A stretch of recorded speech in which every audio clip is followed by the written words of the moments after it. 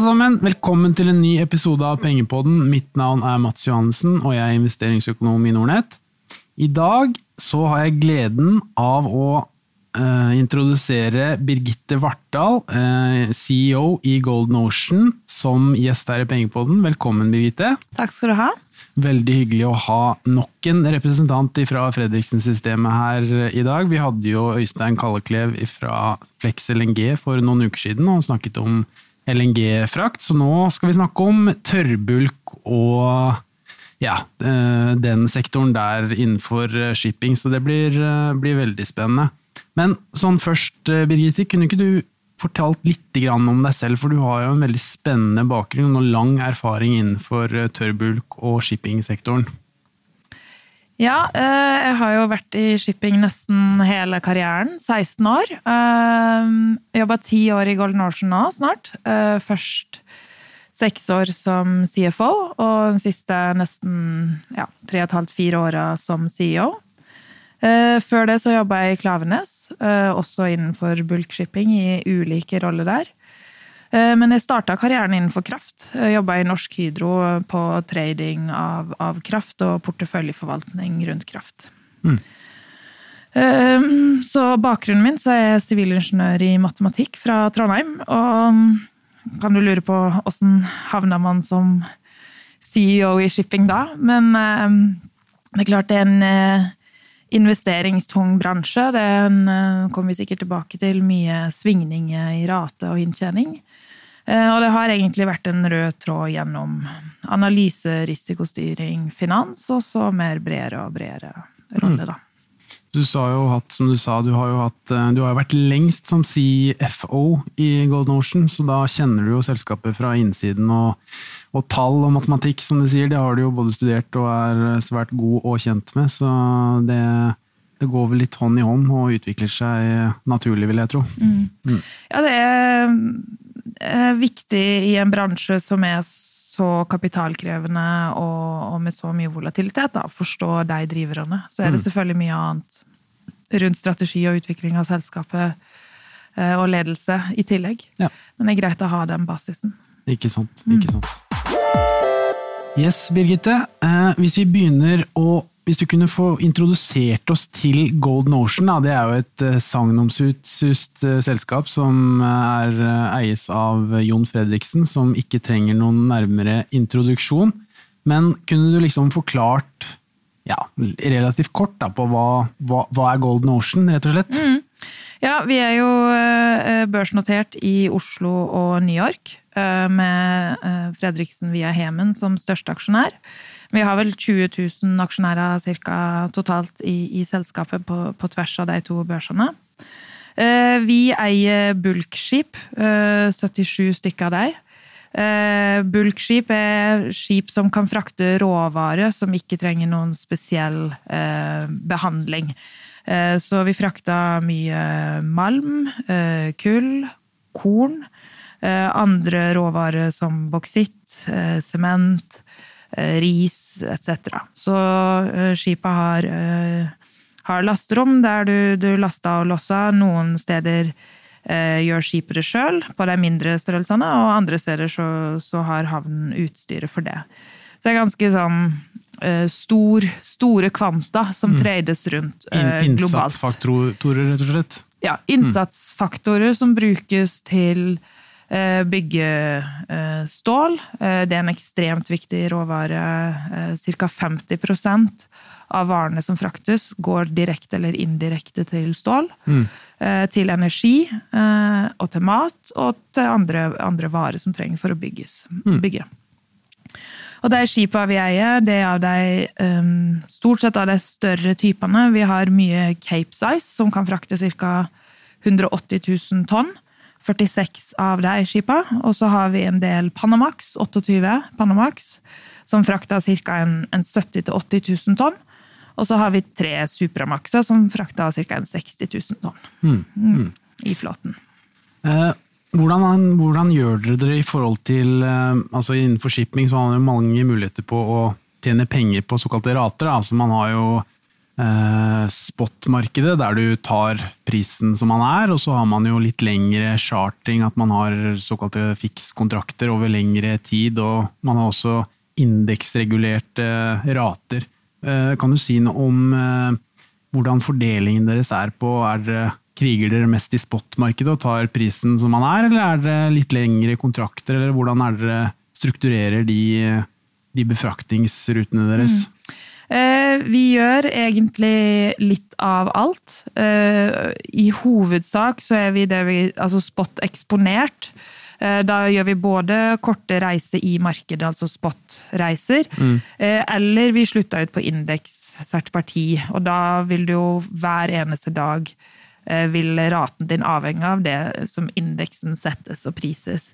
Så for oss begge de delene kall det relativt lik finansiell eksponering.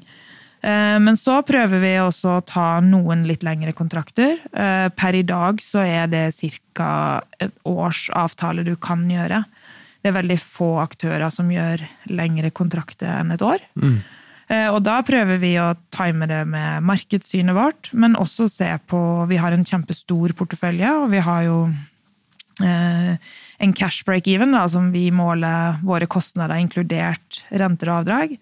Og så gjør vi en vurdering av den inntjeningen vi kan oppnå på periode, mot spot og mot vår kostbase. Så mye av deres tid også, som i forhold til ledelse, jo da å sikkert forutse litt hvordan, prøver i hvert fall å forutse hvordan markedet blir fremover i forhold til hvor mye dere skal ha i spotmarkedet, og hvor mye lange kontrakter dere skal ha, vil jeg anta. Ja, og det en kontinuerlig diskusjon som vi har både internt i selskapet, men også med styret. Og så vi kommer sikkert litt tilbake til det, men vi har jo tatt ned vår finansielle belåning, som gjør at vi har mer appetitt og risiko for å ha høyere spot-eksponering, kapasitet til det. Så har vi også gjort, det finnes også et derivatmarked, så vi har gjort noen derivatkontrakter i stedet for å slutte båten ut. Og så har vi også gjort noe som ganske interessant, litt komplekst, men der vi har avtalt at hvis raten faller under et visst nivå, i snitt for en måned, så får vi kompensert. Så vi har altså et gulv, for eksempel 15 000 da, per måned. Og så må vi da gi fra oss at hvis raten går over et visst nivå, et tak på nesten 30 000, så må vi gi fra oss det. Så da vi på en måte, indeksen under 15, så får vi 15. Indeksen over 30, så får vi 30, og så får vi spot imellom. Og det ganske god struktur for oss da, som beskytter nedsiden, som vi har gjort på noen. Så vi prøver å bruke, det ganske avansert marked, og vi prøver å bruke de mulighetene som der. Så det mange muligheter å konstruere fraktdealer på, rett og slett. Det jo et stort marked, som du sier, dette derivatmarkedet også, så det kommer vel stadig nye fikse ideer og muligheter for å gjøre fleksible handler for dere som rederi, vil jeg anta. Ja, det gjør det, og det selvfølgelig mange som kommer med gode ideer, og så det noen gjennomførbare og andre ikke. Men det jo litt av det som gjør det veldig spennende å være i det markedet. Sånn det vel i næringslivet generelt, egentlig. Nei, men det bra, Birgitte. Så kommer til neste spørsmål som jeg veldig interessert i å høre din mening og dine tanker rundt. Da. Så det hvordan dere som selskap tenker om utviklingen i Kina, for det jo en av deres største kunder, vil jeg tro, med tanke på at de importerer jo voldsomt mye jernmalm, blant annet, som da de bruker i utvinningen av stål for å bygge landet, som flere kjente politikere har sagt tidligere. Har du noen siste nyheter om Kina? For man hører jo om mye nå det jo snakk om handelskrig selvfølgelig, og man hører jo også at de stimulerer jo økt innenlandsk økonomi blant annet, som jeg vil anta i det korte bildet i hvert fall, favoriserer et tørrbulkrederi som dere, for da de jo avhengig av innsatsfaktorene som dere frakter. Ja, altså mange har jo tenkt at handelskrigen veldig negativ for bulkmarkedet. Og det klart at i det lange bildet så vil jo en handelskrig være negativ i den forstand at du ikke stimulerer handel og bygging og sånn på generelt nivå. Men hvis du ser på handler bulkvare mellom Kina og USA, så den ekstremt liten. Og det egentlig sojabønner, som kanskje den ene råvaren, der USA har vært eksportør. Og det har jo definitivt, altså i fjor, høst-vinter, som høysesongen for eksport fra USA, så falt jo det veldig tilbake. Men det ble erstattet fra volum fra Brasil, og en last fra Brasil omtrent like lang i distans og tid som en last fra USA. Så det har ikke hatt så negativ effekt. Og ellers så det jo, som du sier, så har jeg også egentlig sett det nesten mer som en positiv, fordi kinesiske myndigheter har vært avhengig av å stimulere innenlandsøkonomi, har tatt ned lånekrav, det har gjort det slik at det mer formålstjenlig å investere. Og selv om de ønsker jo å gå over til en mer forbrukerbasert økonomi, så med en gang de må stimulere økonomien, så faller de egentlig tilbake til mye av de samme gamle triksa. Og da det infrastruktur og eiendom og sånn som blir. Og da, som du sier, så jo det viktig for oss, fordi at vi importerer mye malm, og også termisk kull som brukes da, og metallurgisk kull som brukes i produksjonen av stål. Og det vi har sett jo at kinesisk stålproduksjon har jo hatt en veldig sterk vekst, og holdt seg egentlig nesten 10% år over år, ganske lenge. Mens stålproduksjonen utenfor Kina har vært sånn mer eller mindre flat. Nå siste tallet var litt svakere på vekst i stålproduksjon, og siste BNP-tall var jo også litt ned, men vi tror det kommer til å komme tilbake. Det som jeg liker å se på da, jo stålmarginen, altså marginen som møllene har for å produsere stål, samt lager av stål, og eksport av stål. Nå har de jo nesten ingen eksport, og de har relativt lave lager, som betyr at de forbruker det stålet som de produserer. Og så da, for å komplisere det ytterligere, så i første halvår i år så hadde jo vi den ulykken i Brasil, den dammeulykken hos Vale, der det falt bort veldig mye produksjon og manglende eksport, som gjorde at malmprisen gikk veldig høyt. Og det gjorde at kineserne trakk veldig mye på eget lager av malm. Det var jo ganske høyt, og folk var litt bekymret. Men i stedet da for å importere, så brukte de det malmen som lå i havnene og på lager, til å produsere, slik at det lageret tatt ned. Nå har jo Vale kommet tilbake med en god del av volumene sine, og malmprisen mer lavere, slik at du kommer tilbake til et sånn importmønster. Da vil jeg anta at de importerer enda mer for å erstatte de lagertrekkene som de tidligere har hatt, i tillegg til at de har jo en kontinuerlig etterspørsel i tillegg. Ja, så de har jo hatt nå sånn flat til svagt oppbygd lager, men i vår så trakk de 50 millioner tonn, som over mer enn 14 dagers forbruk da, eller importert, og det har de ikke bygd opp igjen ennå. Så der jo mulig da, på et eller annet tidspunkt at det kommer en reversering av det trekket som vi så i vår. Men det klart det ekstremt viktig marked for oss. Det det. Hvor mye tid bruker organisasjonen deres på det? Eller allierer dere kanskje med andre? Har dere folk der borte? Eller?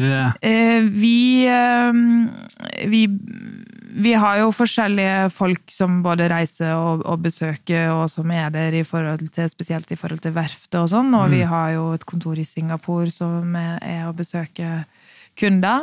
Men vi kjøper også inn mye analyse og snakker med mange forskjellige egentlig. Og sånn, for min del så det vel summen av all den inputen du får da, som gjør at du kan danne det et syn. Og det jo veldig mange som bruker ekstremt mye tid på det, så det å liksom få et bredt spekter av synspunkt, det veldig nyttig. Og det vel ikke så lett heller å hente ut spesifikk informasjon fra Kina, for man var det Jan Petter Schister som sa det, at du har 2 typer statistikk. Du har den du lærer på skolen, og den Kina kommer med. At det litt vri og vending på tallene som kommer der utifra, så man kan vel ikke nødvendigvis alltid stole på det. Derav så vil jeg anta at det litt mer jobb, med tanke på hente ordentlig informasjon, men den får du vel stort sett med å være der borte og snakke med aktører og folk fra bransjer som gjerne bor der og har lang erfaring. Ja. Men det publiserer jo en del underliggende data også da, som det ganske flinke faktisk på å gi ut data, så kan man diskutere alle helt riktig, men trender og sånn tror jeg nok over tid du vil fange opp. Men så det jo også det at uansett hvilke kilder du har, så det veldig vanskelig å forutse for eksempel en stimulipakke eller andre ting da. Så det som også viktig altså Kina viktig, men det klart den globale bulkhandelen større enn Kina, og det mange varer som går forskjellige steder. Og så det også ekstremt viktig å se på tilbudssiden egentlig. Etterspørsel svinger jo og varierer. Det klart, i et godt makroklima så økning i transport av bulkvarer høy. I et dårlig så den kanskje flat. Det veldig, veldig sjelden at du har et fall i etterspørselen av bulkvarer, sånn år over år.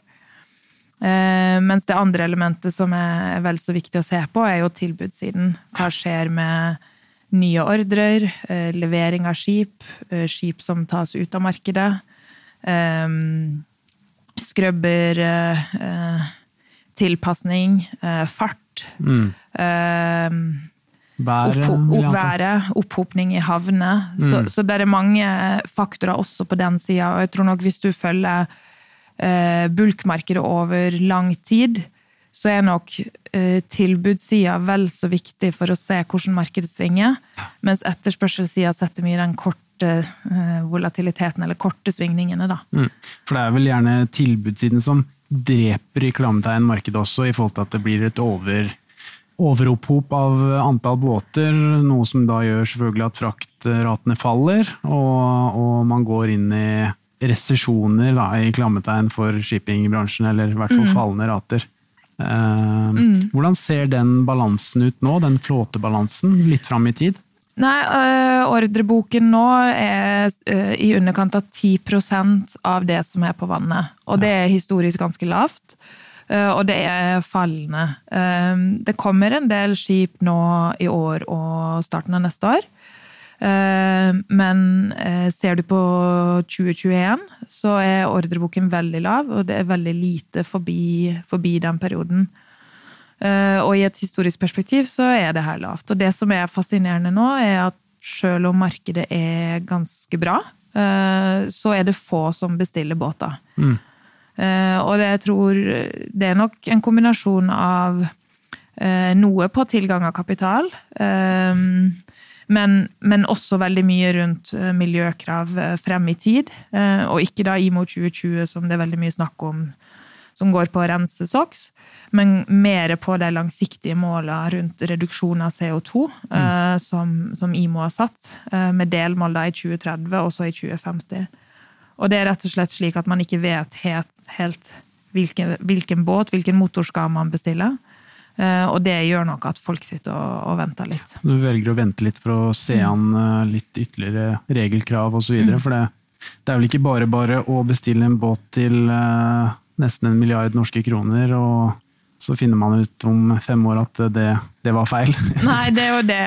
Nå det jo, det vil jo hele tiden være behov for kapasitet, og det klart det tar jo, nå har det vært lite skip som tas ut av markedet i det siste, men det kommer jo fra tid til annen, og nå det også flere og flere skip som blir eldre, flere og flere skip som krever investering og oppgraderingen når de skal inn i dokk.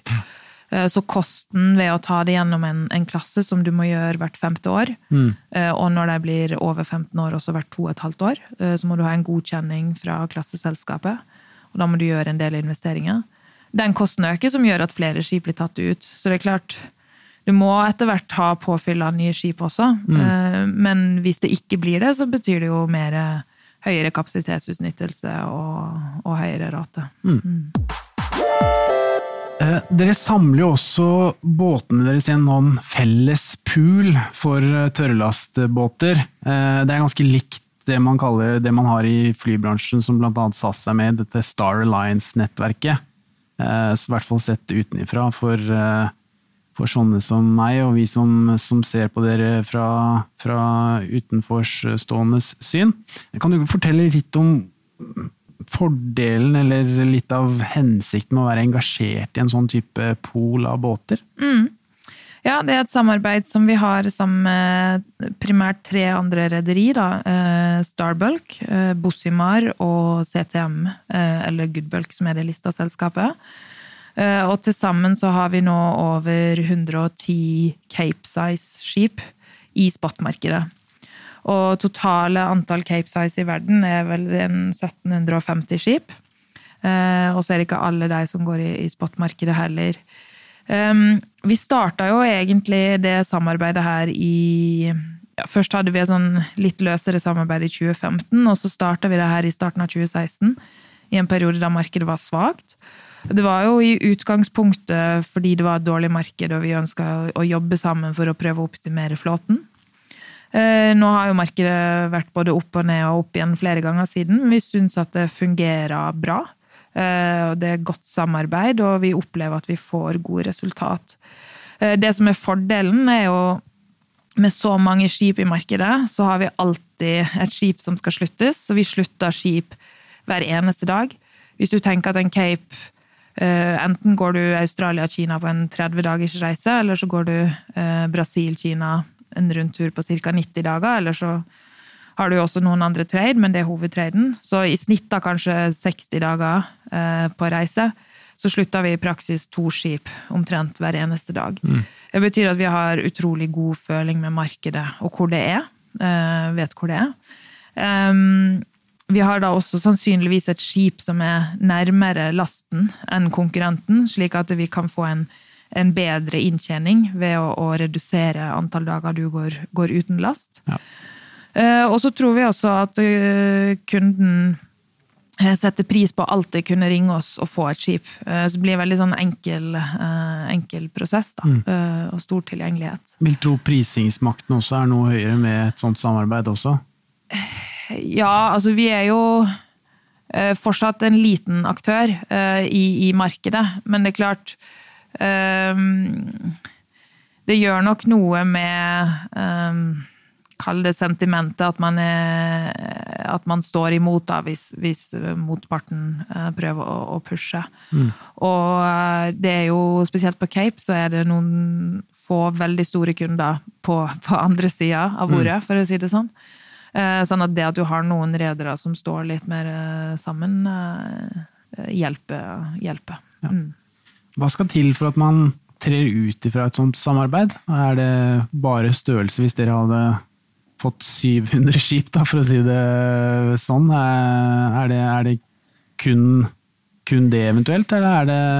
Det kan jo bli jo å spekulere, skulle jeg si, men det kunne jo vært om man strategisk ville gjøre noe annet, men det som har fungert veldig bra at det ren spotpool, slik at hvis eieren ønsker å slutte på lang kontrakt, så tar man skipet ut, og så slutter man det utenfor, men da minimum 12 måneder. Og det har gjort at liksom, poolen veldig fleksibel og veldig enkel. Ja. Og det tror jeg har vært suksesskriteriet. Og det andre at det her ikke en pool som en tredjepart driver, der vi kommer med våre skip som en kunde, men det ansatte I alle disse 4 rederier som jobber sammen, og det våre skip som vi slutta I fellesskap. Ja. Så strukturen på poolen tror jeg også en stor fordel. Ikke sant. Så det fleksibilitet både for dere og for bestillende part, rett og slett, med tanke på tilgang og enkelhet. Ja. Og så mener vi da at vi optimerer vår inntjening ved både mer informasjon, være nærmere kundens last, stordriftsfordeler ved innkjøp av tjenester og andre elementer da. Og som du sa også innledningsvis til spørsmålet, at man slipper mye ledig tid da, med tanke på at man har båter stort sett overalt, så det gir fleksibilitet sånn sett. Jepp.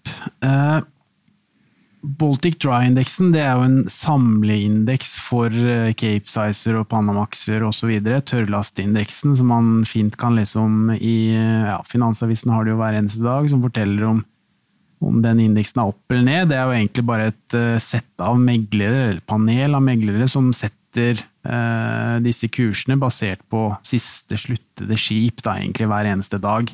Og hvis vi ser isolert sett på den, Birgitte, så jo den opp i området rundt 40% i år, mens Golden Ocean-aksjen så å si flat.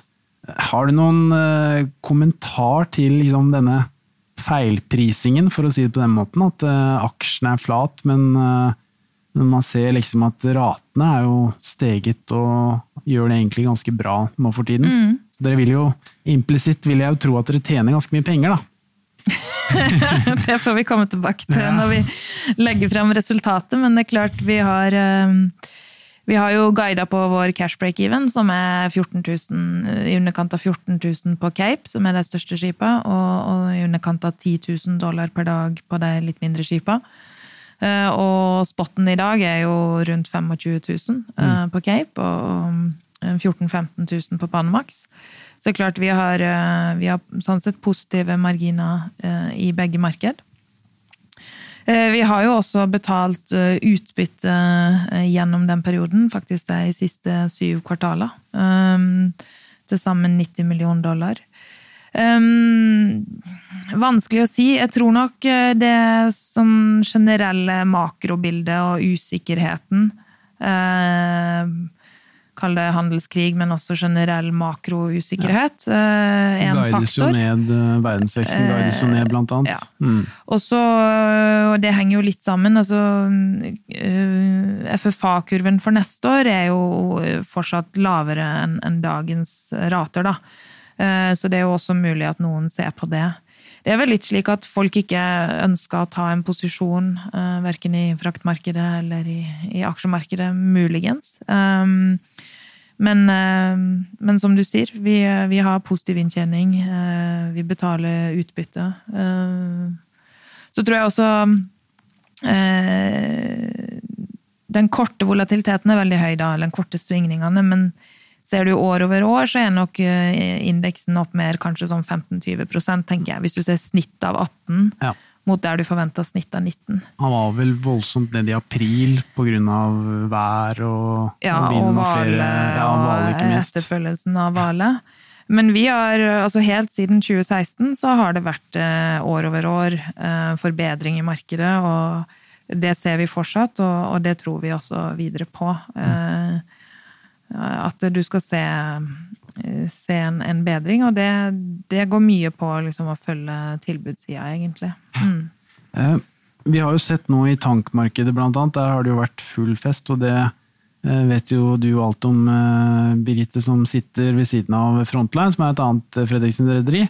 Men der har vi jo sett flere ting som en ringvirkning av den handelskrigen, at man ser økte sanksjoner da, fra USA, da fortrinnsvis mot Kina, i forhold til at de sanksjonerte jo en del av disse tankbåtene og tok de ut av markedet. Tror du kan få litt samme tilstander i tørrbulkmarkedet hvis denne handelskrigen tilspisser seg enda mer, om det mulig? Det hadde jo vært noe, for å si det slik. COSCO har vel en rundt 450 bulkbåter, så det har rundt 5% av markedet der også, på samme måte som i tank. Og det klart, da USA sanksjonerte, så kunne de jo valgt å gå på hele COSCO, og det gjorde de jo ikke. De gikk jo på en måte direkte på den enheten som eide tankbåter, slik jeg har oppfattet det. Ja. Så det var nok noe bevisst i det. Det klart, bulk ikke så politisk som tank, da, sånn sett. Men sanksjonene jo også relatert til at de har handlet med olje fra Iran. Og der mindre kalle handel på Iran for bulk, altså det mer kanskje noe korn inn til Iran og sånn. Så jeg tror nok ikke det, men det klart det hadde bidratt til et rateløft også på bulk. Ja, det er interessant å se. Vi vet jo aldri hva han godeste Trump borte i USA vil komme med, så man kan vel aldri utelukke noen ting. Det har man vel lært seg nå etter noen år med Trump for ordet. Han skal kanskje ikke spå om noe som helst. Nei, sånn er det gjerne. Ja, så kommer vi litt inn på klima og miljø da. Det er jo ekstremt oppe i dage, både politisk og i mediene og innenfor alle bransjer, og ikke minst innenfor shippingsektoren. Vi har jo tidligere snakket litt innom og vært litt innom dette IMO 2020, og ikke minst de andre kravene som kommer litt fram i tid. Men hovedvirket deres, Birgitte, det er jo å frakte varer via sjø. Og de siste årene så har det jo til stadighet blitt blitt mer og mer ekstremvær, altså høysjø, sykloner, orkaner og så videre, som man hadde jo en stor en i Australia i april, mener jeg, som tok ut mye kapasitet. Men i de større, og det hele så har det egentlig vært en økende grad av ekstremvær nå de siste par årene. Hva tenker du i forhold til dette her, og i forhold til organisasjonen deres og båtene og så videre? Gjør dere tiltak? Ja, altså, det er klart det med vær i forhold til produksjonen av varene, det blir jo mer sånn stopp og start i forhold til eksport og import, og vi har også sett flere ganger at fordi det er forsinkelse i lossehavn, så må kundene våre ut og hente flere skip, ikke sant? For det skipet de har ikke rekker tilbake og så videre, så det bidrar til svingning i markedet. For vår egen del så jobber vi veldig aktivt med weather routing, altså der vi ser på da værsystem.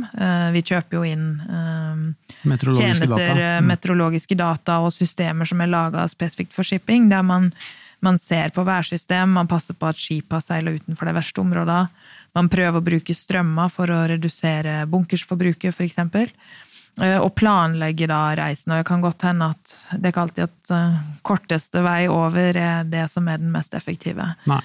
Så det jobber vi med. Og så gjør det jo også at det åpnes opp potensielt nye områder da, for eksport av varer, for eksempel lenger nord. Vi har jo en del skip som frakter malm ut fra Baffin i Kanada i løpet av tredje kvartal, som er isklasseskip som kan gå inn der i tredje kvartal. Så det er liksom en nytt område som har åpnet seg opp. Og vi ser også på Northern Sea Route, da, gå nord for Russland til Kina, og muligheter der. Så det kan også endre seilingsmønster til en viss grad. Må dere gjøre noe med skipene da? Altså, jeg antar jo, hvis dere skal gjennom is, så er det vel avhengig av en viss type skip, kontra å seile i Karibien for eksempel. Ja, vi har 12 av Panamaxene våre, så det som vi kaller isklasse Panamax. Det er en enklere grad 1C, veldig teknisk, men de har litt sterkere skrog. De har også mer foring og sånn på rør, og tåler da, og sterkere motor, så de tåler kan noe brøyte is. Isen, rett og slett. Ja, de kan ikke bryte is, da må vi ha en isbryter foran, men de kan gå i, kall det, litt sånn slush-is og sånn, og de kan da trade i enkelte områder. Så noen steder så må du ha isbryter som går foran, men de trader ganske sånn røft på vinteren da. Som gir en form for ekstra inntjening i de periodene. Ja, det er interessant med nye typer seilerruter og sånn, men ser dere på det uavhengig av vær i utgangspunktet, for at det er mer stabilt, for å si det på den måten, og mer effektivt, eller er det en konsekvens av at man ser klimaendringer og... Nei, det er mer at nye seilingsruter åpner seg som en konsekvens av klimaendringene, da, men ikke at det er fordi det er mer stabilt, mer fordi det åpner seg nye muligheter, da. Ja. Interessant. Yes. Ja, vi var jo inne på det i forhold til den teknologiske utviklingen og reguleringer og krav fra myndigheter og så videre, så det er jo stadige endringer, og du fortalte jo at Det er jo ikke bare IMO 2020 som kommer 1. januar 2020, det er jo 2030, 2040 og 2050 og fremover.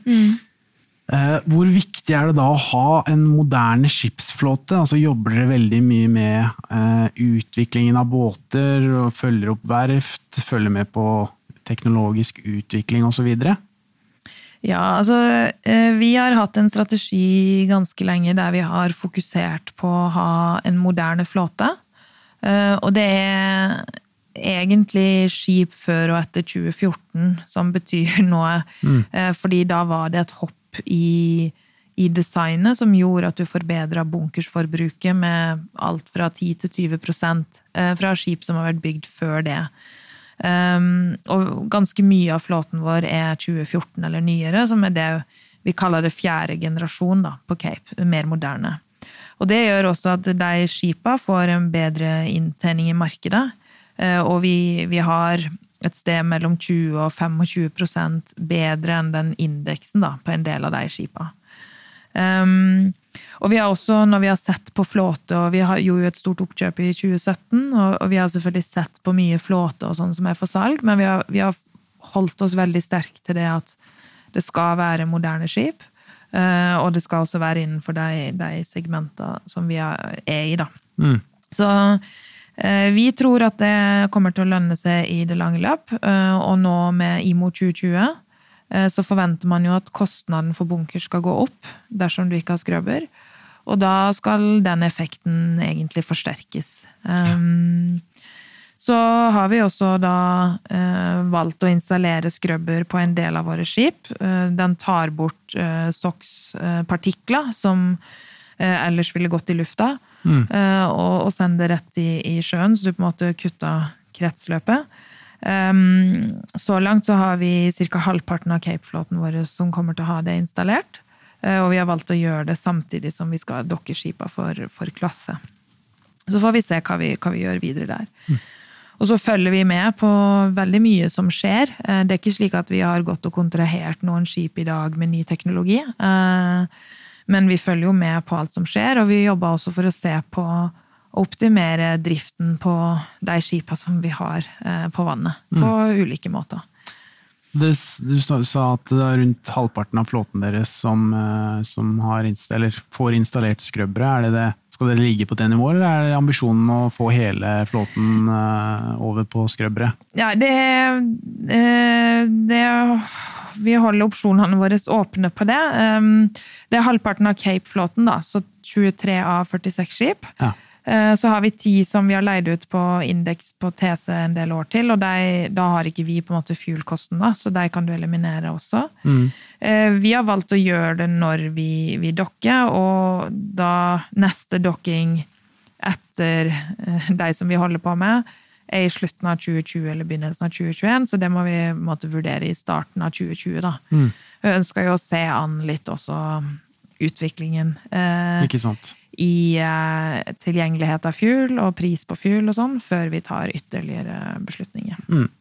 Bare for å si det også til lytterne, en såkalt dokking og klassing som vi har vært litt inne på her, det er jo veldig enkelt forklart en EU-kontroll på en båt. Bare litt dyrere. Ja, litt dyrere ikke minst, men bare sånn for å forklare det.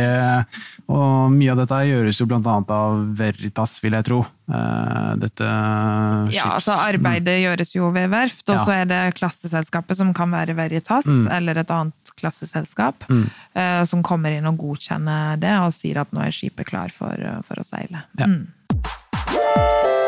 Yes, da har vi egentlig siste spørsmål her, Birgitte, og det er jo alltid interessant, spesielt for finansielle nerder som meg selv, og helt sannsynligvis også flere av lytterne. Det er jo om kapitalstrukturen og gjeldsgraden i shipping, og som vi har vært inne på, så er det jo en asset-tung industri, store, svære båter som koster mye å bygge, og de koster mye å drifte. Og du snakket jo også litt om at dere har jobbet litt med balansen deres gjennom de siste par årene. Men er du fornøyd med dagens gjeldsgrad, og gir den ønskede fleksibiliteten som du er fornøyd med fremover? Ja, vi har egentlig lenge uttalt et mål om at vi ønsker å ha en 50-55% gjeld da av verdien av skipet. Og dit har vi kommet, og vært sånn siste året, tenker jeg. Der vi har jo avdrag, kvartalsvis avdrag, som vi betaler ned, men utover det så føler vi at vi på riktig nivå. Vi ser jo på gjeldsgrad i forhold til verdien av skipet, og det også bankene ser på det at ikke du får for høy gjeldsgrad i forhold til skipsverdien. Og så ser vi på det andre elementet, jo cash break-even, altså ratenivået vi må ha for å betale alle kostnadene våre, da, inkludert gjeld. Og det også kommet på gode nivå, der vi tåler svingninger i markedet. Og det gjør også at når vi ser et bra marked, som vi har sett i en periode, så kommer vi nok til å betale utbytte. Det besluttes jo av styret på kvartalsvis basis, så det ikke noe som jeg kan love noe nivå for fremover. Men det et ønske, og uttalt ønske, da, at dersom man tjener penger, så betaler man utbytte til aksjonærene. Og da når vi har kommet på et nivå som vi fornøyd med på gjeldsgraden, så åpner det jo opp for det. Skal man kontrahere nye skip, eller kjøpe nye skip, så ville jeg nok tenkt at vi ville ønske kanskje å også gjøre noe på egenkapitalsiden, slik at vi ikke, i hvert fall i stor grad, endrer den balansen som vi har oppnådd da. Ja, jeg skjønner. I forhold til det med at shipping jo et volatilt marked, det svinger mye. Hvordan ser dere på det i forhold til vil dere ekspandere i gode markeder, eller vil dere da på en måte dra inn og være litt sånn, bruke litt keynsk politikk for å si på en måte, å spare litt i gode tider for å kunne bruke i dårlige tider, eller har dere noen strategi på market timing, for å si på den måten? Ja, altså det ideelle jo å klare å gjøre det, og kjøpe skip i lave markeder, og kanskje selge til og med være så tøff og tørre å selge noen skip i gode markeder.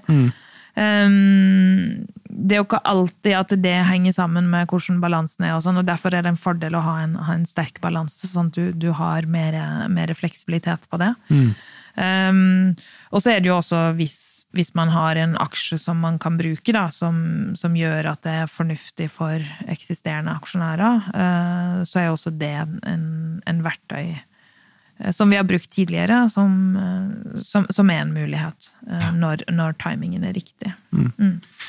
Du sa innledningsvis, Birgitte, at dere hadde 77 skip, og da lurer jeg litt på hvordan tankene fremover? Altså, ser dere for dere, det et godt antall, eller vil dere redusere, eller har dere planer om å ekspandere, eller det, hvis du så langt du kan si det da, selvfølgelig, jeg skjønner at det litt sensitivt, men... Jeg vil si at det kommersielt så det i hvert fall et antall som gjør at du har stor aktivitet i markedet hele tiden, så du har en god tyngde. Vi ser alltid på muligheter, men det må regne hjem for eksisterende aksjonærer. Så kan man jo si at jeg ser for eksempel at vi har god tilgang på bankfinansiering.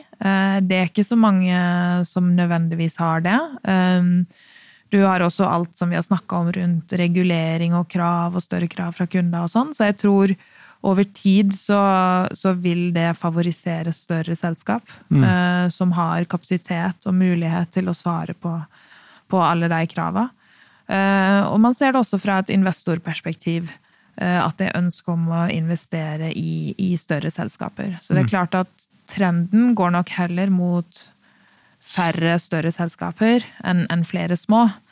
Men det det lange bildet, og så får vi optimalisere strategisk kortsiktig innenfor det. Ja.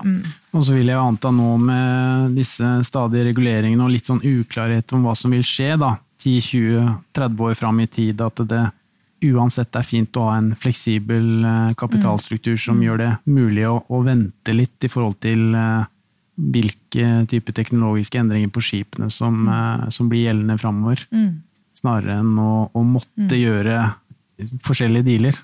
Absolutt, og jeg tror jo også at den perioden man går inn i da, så det ikke gitt at nødvendigvis skipsverdier, nå har vi ikke snakket så mye om skipsverdier, men det jo en annen måte å generere inntjening og prøve å time kjøp og salg og svingninger på det. Jeg tror ikke nødvendigvis at skipsverdiene kommer til å gå sånn veldig mye fremover, men jeg tror at fordi det såpass lite investering i nye skip, så kommer du til å se fortsatt volatilitet, men perioder med rate som gjør at du har en god inntjening. Og at cashflow vil kanskje være viktigere enn verdistigning. Da. Når du ser på prising av aksje og andre ting, så snakker man jo veldig mye om NAV, altså Net Asset Value, verdien av selskapet, og måler veldig mye mot det. Men jeg tror kanskje fremover at det blir viktigere med kontantstrøm og cash. Og hvis du har gode rater, så vil jo også den verdijusterte egenkapitalen stige, altså verdien på skipene. Så ja, det jo, men det blir jo litt matematisk akkurat det. Yes, nei, men da klarte vi 3 kvarter da, Birgitte, det var ikke gærent. Det var bra. Så jeg sier tusen hjertelig takk for at du kunne komme, og kunne ta en liten times prat med meg her om Golden Ocean. Det jo et superspennende selskap som jeg anbefaler flere å ta en titt på. Det jo en proxy på verden egentlig, veksten i verden og handelen i verden, så det alltid interessant å se hva dere driver med. Så med det så må jeg bare takke for at du kom. Ja, tusen takk for at jeg fikk komme. Og til dere lyttere så sier jeg takk for nå, så snakkes vi igjen neste uke. Ha det bra! Penger, penger, penger, penger, penger, penger, penger, penger, penger, penger.